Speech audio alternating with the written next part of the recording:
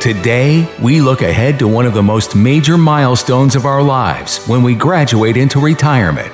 Now, here's our valedictorian and certified financial planner practitioner, Eric Brotman, your host of Don't Retire, Graduate, the podcast that teaches you how to advance into retirement rather than retreating. Get ready for inspiration and actionable advice to guide you towards a seamless transition into a dignified retirement where you get to make your dreams a reality.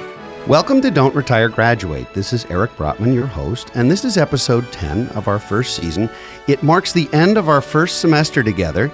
We'll be doing 20 episodes this season, and so we're closing our first semester with a true rock star of a guest. Kate Stalter is joining us, and Kate, welcome to the show. Hey, Eric, thank you so much. I love the rock star intro. Really great to be talking to you today. Absolutely. I'm so glad to have you. Kate, you founded Better Money Decisions, which is automatically a wonderful intro. And you're an MBA and have been doing work for, specifically on the investment side, for a lot of major publications. So this is an opportunity for our audience to hear from a true pro. So we're glad to have you. Well, thank you so much. Really appreciate this. So, Kate, let's talk about how I guess begin at the beginning a little bit and how you got into this business and specifically what you're passionate about in terms of helping folks reach financial independence. Oh, love that question.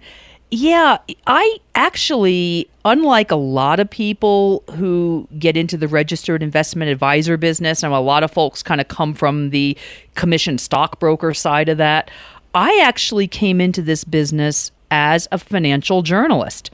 And I had done that for a lot of years. I had worked at a place that many of your listeners might know about called Investors Business Daily.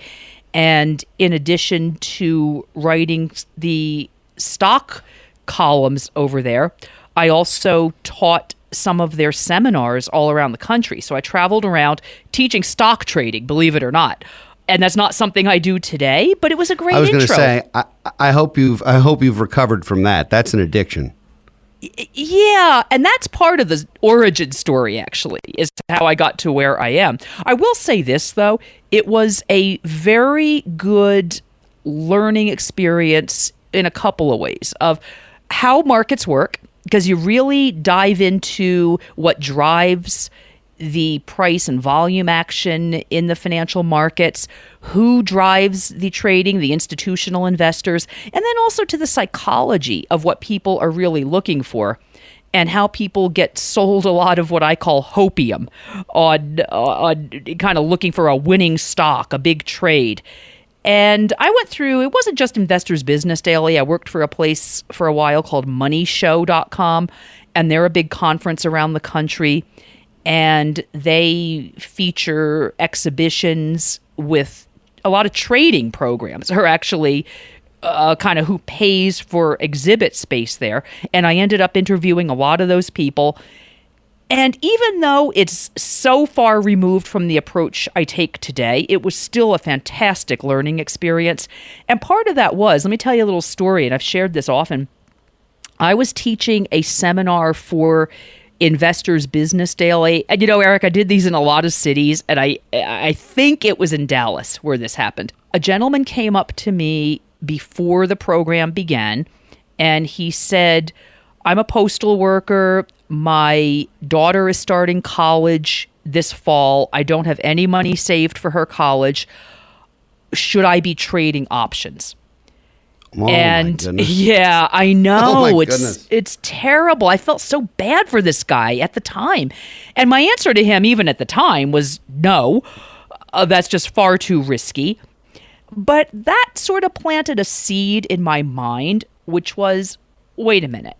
I'm not sure I'm really doing anything that's actually helping people with this. And at the time, I didn't know from registered investment advisors. You know, in the trading world, there's a really pejorative statement that people use. They call it buy and hold, which, you know, that doesn't take into account rebalancing or adjusting for risk and return, any of the things that registered investment advisor firms do. I didn't know any of that, though. So that idea was in my head, though. I said, wait a second. I'm enabling bad behavior with this.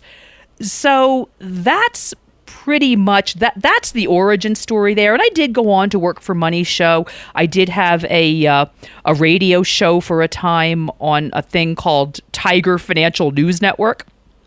And Tiger Financial News Network. Yep. And that's a really interesting entrepreneur down in Florida. His name is Tom O'Brien. And Tom is another guy that's very into trading, but, he's been very successful with this radio network. So I did a whole lot of things before I actually went and got licensed with a Series 65 and became an advisor. And I didn't start my own firm right away. I did work for another firm for about 2 years just to kind of get my feet wet and understand the business. But I've seen a whole lot of bad behaviors out there, Eric, and seen a whole lot of enabling. And it gives me a really good perspective in terms of seeing what people are being exposed to in the media and how it's all very persuasive, really.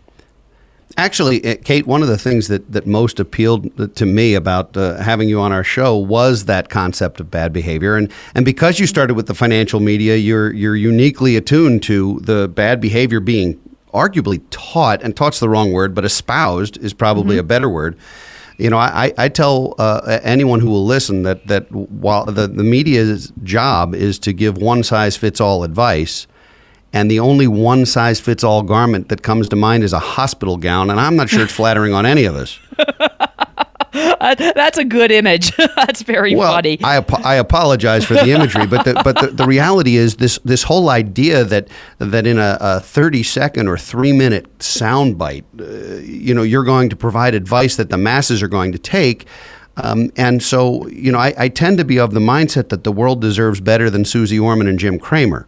And so that's where you and I come in, I think, which is, folks who not only have the professional background and the know-how, but also this idea that so much of this is behavior and psychology. So much of success is driven, I believe, or lack of success is driven by emotions and behavior and psychology. And so doing the planning, and that's, first of all, that's the fun part. Second of all, that's the impactful part, don't you think? Oh, absolutely. It's funny. I just want to say, you mentioned Jim Cramer. I worked for TheStreet.com as well. That was another place where I wrote for several years. And it was interesting. I have to say, Jim Cramer was actually personally very supportive. And he liked the fact, because by that time, Eric, I was no longer writing about stock trading. I was actually writing about asset allocation and retirement investing. And he actually appreciated it, and I think the reason is because it was a different voice on the site. It just kind of diversified what they were doing. But this is to your point about the one-size-fits-all messaging. People need to remember the media, the financial media, any media, it's a product. It's not a public service. It's a product that they're out there selling through advertising, through subscriptions, however they monetize it. And the idea behind it is not to give anybody personalized financial advice, but unfortunately, people take it that way. And, when I worked in the newsroom at Investors Business Daily, and this is true everywhere, I'm not trying to pick on them because this is true everywhere, the people who were writing some of the little blurbs about what was happening in the market that day, they were the youngest person in the newsroom. They were freshly minted college grads, zero experience in finance or financial markets. And these are the people from whom audiences are taking advice. And you need to be very, very careful about that advice. And this is going to sound really cold, but a lot of the people who are very famous financial writers, they're writers. They were maybe English majors or art history majors. And yes, they've perhaps educated themselves over the years. I get that. And they're not dumb people. They're often very, very bright people, but they have no experience working with actual clients. And that makes all the difference. I love that. And I love it for a few reasons. First, I was an English major. So there's that. So was I. Oh, there you go. See, and, Yep. and so I love to write and communicate and so forth, but then of course have 25 years in this financial business too. But the thing I like about it, you mentioned that media is a product, and I'd like to take that one step further and suggest that it's also a means of entertainment. I think Mad Money is enjoyable to watch, but I would never take the advice from it. And I think some of these, it's entertaining, but I think for some people, in the same way that gambling can be entertaining, I saw that you were talking about the bad behavior of trying to predict markets is functionally gambling, which I believe it is, but gambling's fun if it's entertainment. Right. If it becomes a way of life, it is definitely not fun, and in fact, it's devastating. So I think that's a very similar concept, don't you? Oh, absolutely. Absolutely. And let me just tell you, as an advisor, where I stand on this. I've had a lot of clients who have come to me and said that they're interested in something specific they're hearing about in the news. Lately, the big thing, this won't come as a shock to you, lately the big thing is cannabis stocks. Of course. So that and Bitcoin. Yes. Everybody wants to talk about it. That's right. Well, you do remember 10 years ago they wanted to talk about flipping real estate, and 20 years ago they wanted to talk about .com stocks. So, exactly.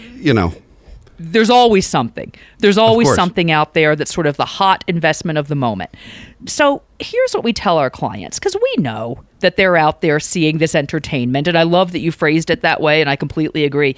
We know they're out there seeing this. We know they're curious about it, and we know a lot of people have this instinct, let me go to Vegas and put a little bit of money on the slots or on the blackjack table just for fun, and let me see how it goes.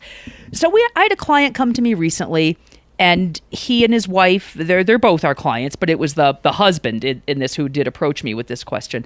They have a portfolio that's allocated, broadly diversified, with asset classes, small caps, large caps, domestic, international stocks and bonds. So everything that's allocated to match their risk and return profile they need for retirement income. Okay. He comes to me and he says, I'd like to put $2,500 in my account to buy this cannabis ETF. Now, this was outside his allocation. It was $2,500. He wasn't saying to me, I want to cash everything out and put it into cannabis stocks. And in that case, Eric, I was fine with it because it was a teeny tiny little amount. It was his play money. I made that clear to him. He understood. That's a different equation than people that go in there and say, well, today I want Facebook. Tomorrow I want the MJ ETF. Oh, I think we better cash out today. That's very different. So it really is about this educational process of understanding what people are reading and seeing and how we can guide them to interpret that. I think you're completely right. I agree with you. And there is definitely a difference between play money and real money. Yeah. And having the real money that you're on your way to financial independence, if you then want to take a flyer on something, go for it. Generally, I think that's fine. But you have to be real careful because I think folks get this idea that whatever the news story du jour, that it's different this time. Oh, yes. Do you remember? I mean, you've been at this long enough to know, and I would never date you. I'm not dating you, but you've been at this long enough to remember, I presume, the .com/.bomb. Yes. If you remember, well, I do very much. In fact, I was working in the .com industry at that time.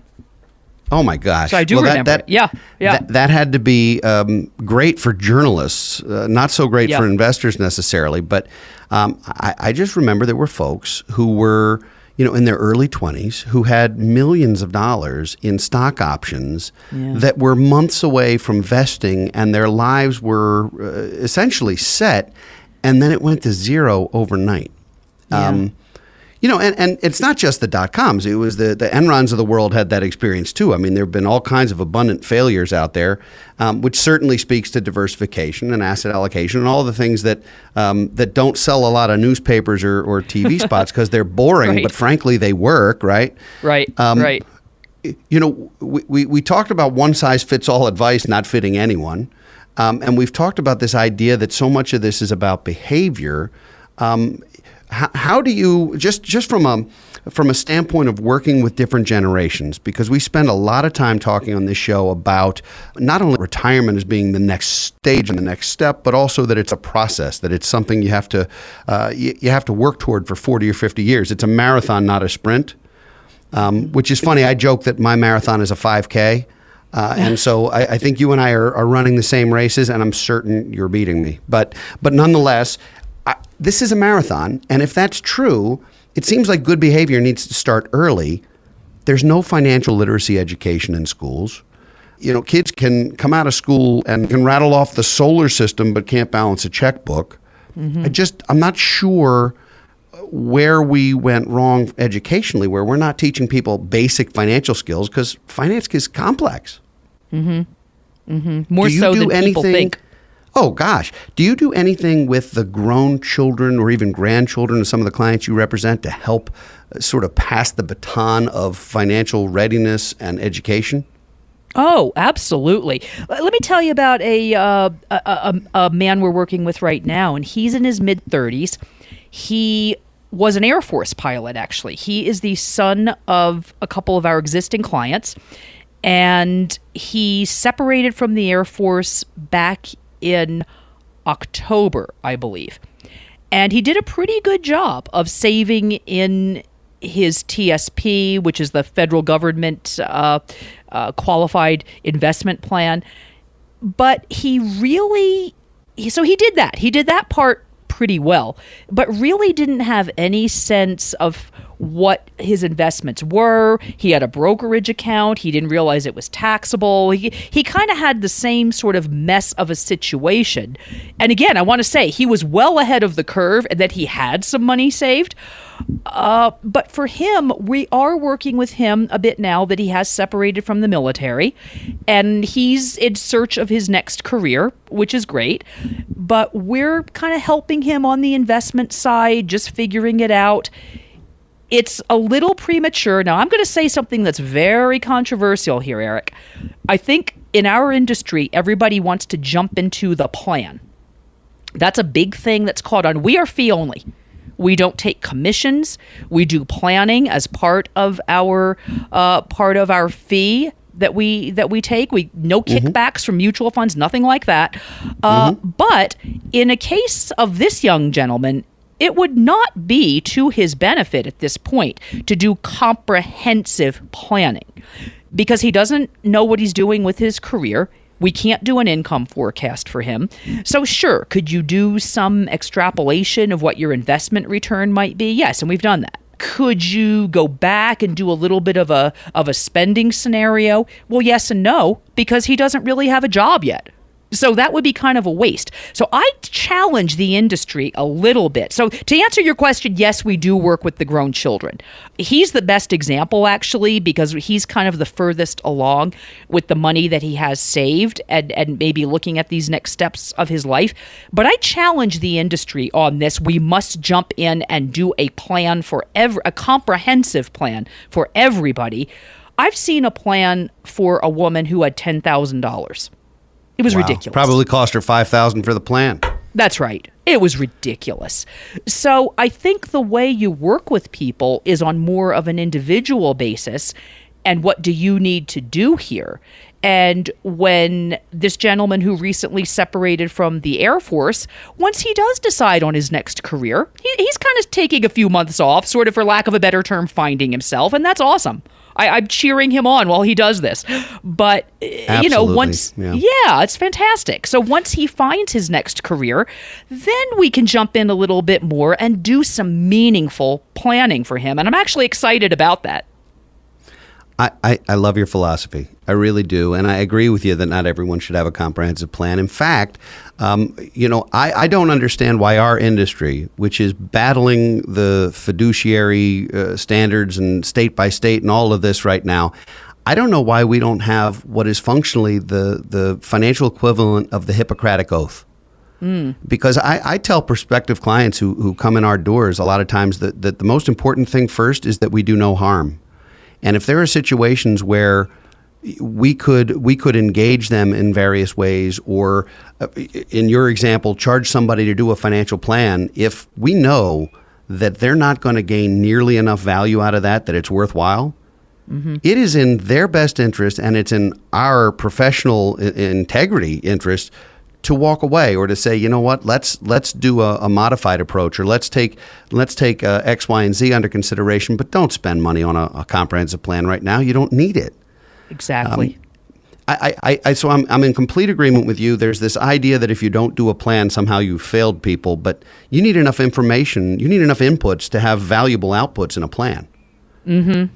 And I worry about the planning software. I'm sorry, Kate. I worry about some of the planning software that's being used, quite frankly, because I think the public, we're going to start to see plans that are very much available for the public to create themselves with inexpensive software. That doesn't mean they'll do it right. It's kind of like TurboTax hasn't replaced the CPA.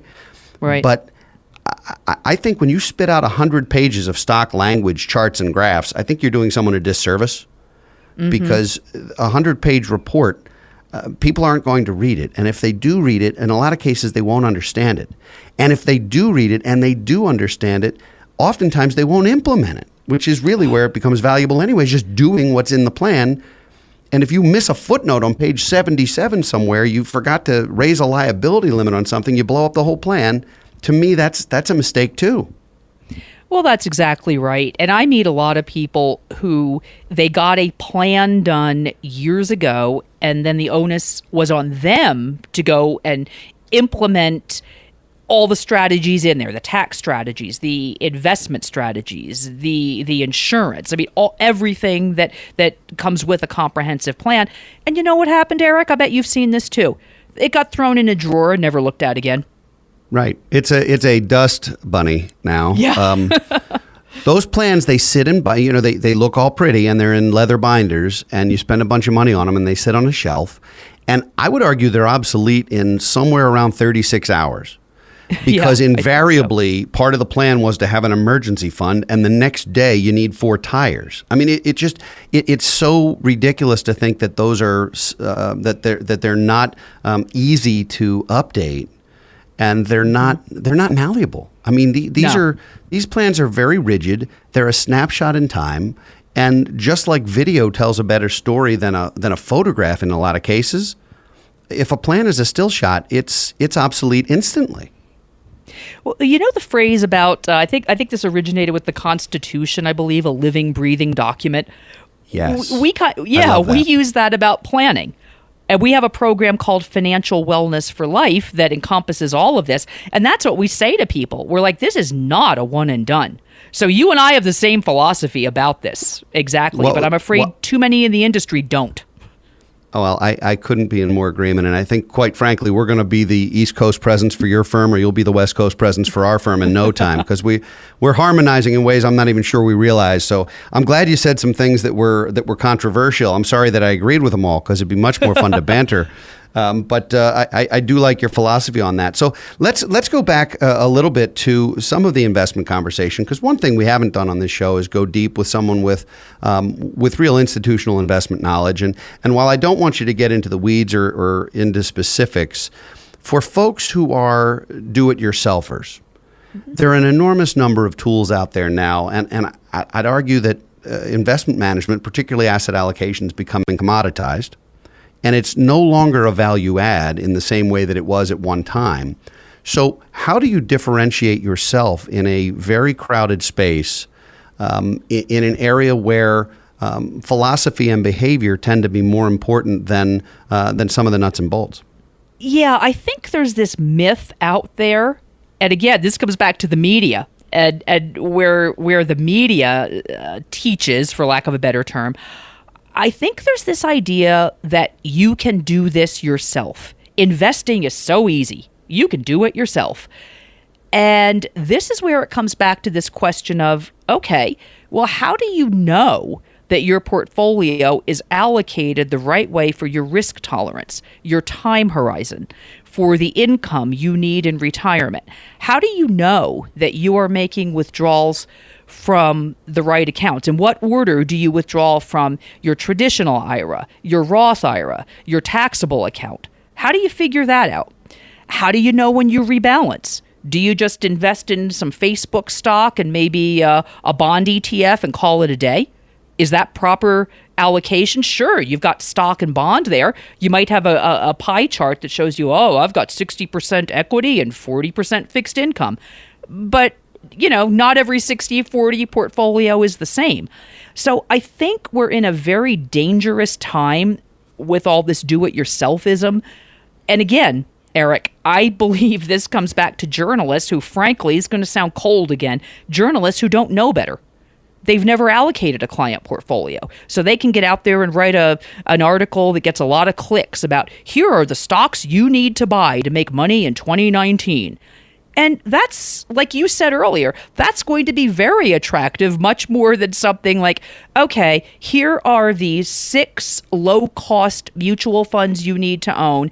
And by the way, I can't tell you when to rebalance these right now because I don't know what's going to happen in the market in 6 months. So, it's not that interesting.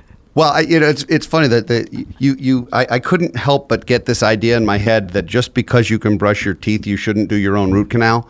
Right.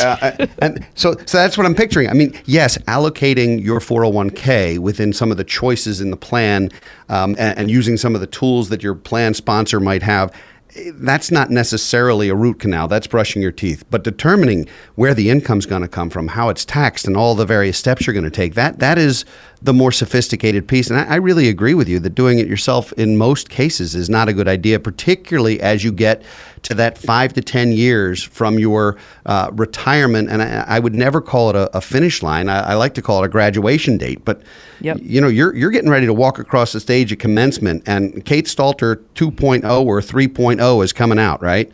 At that moment, you need to be ready for almost anything because you don't want to be thrust back into the 9 to 5. Oh, that's exactly right. And I'm sure you've seen this too with your clients. Once people reach that moment of retirement, things change. Their mentality changes.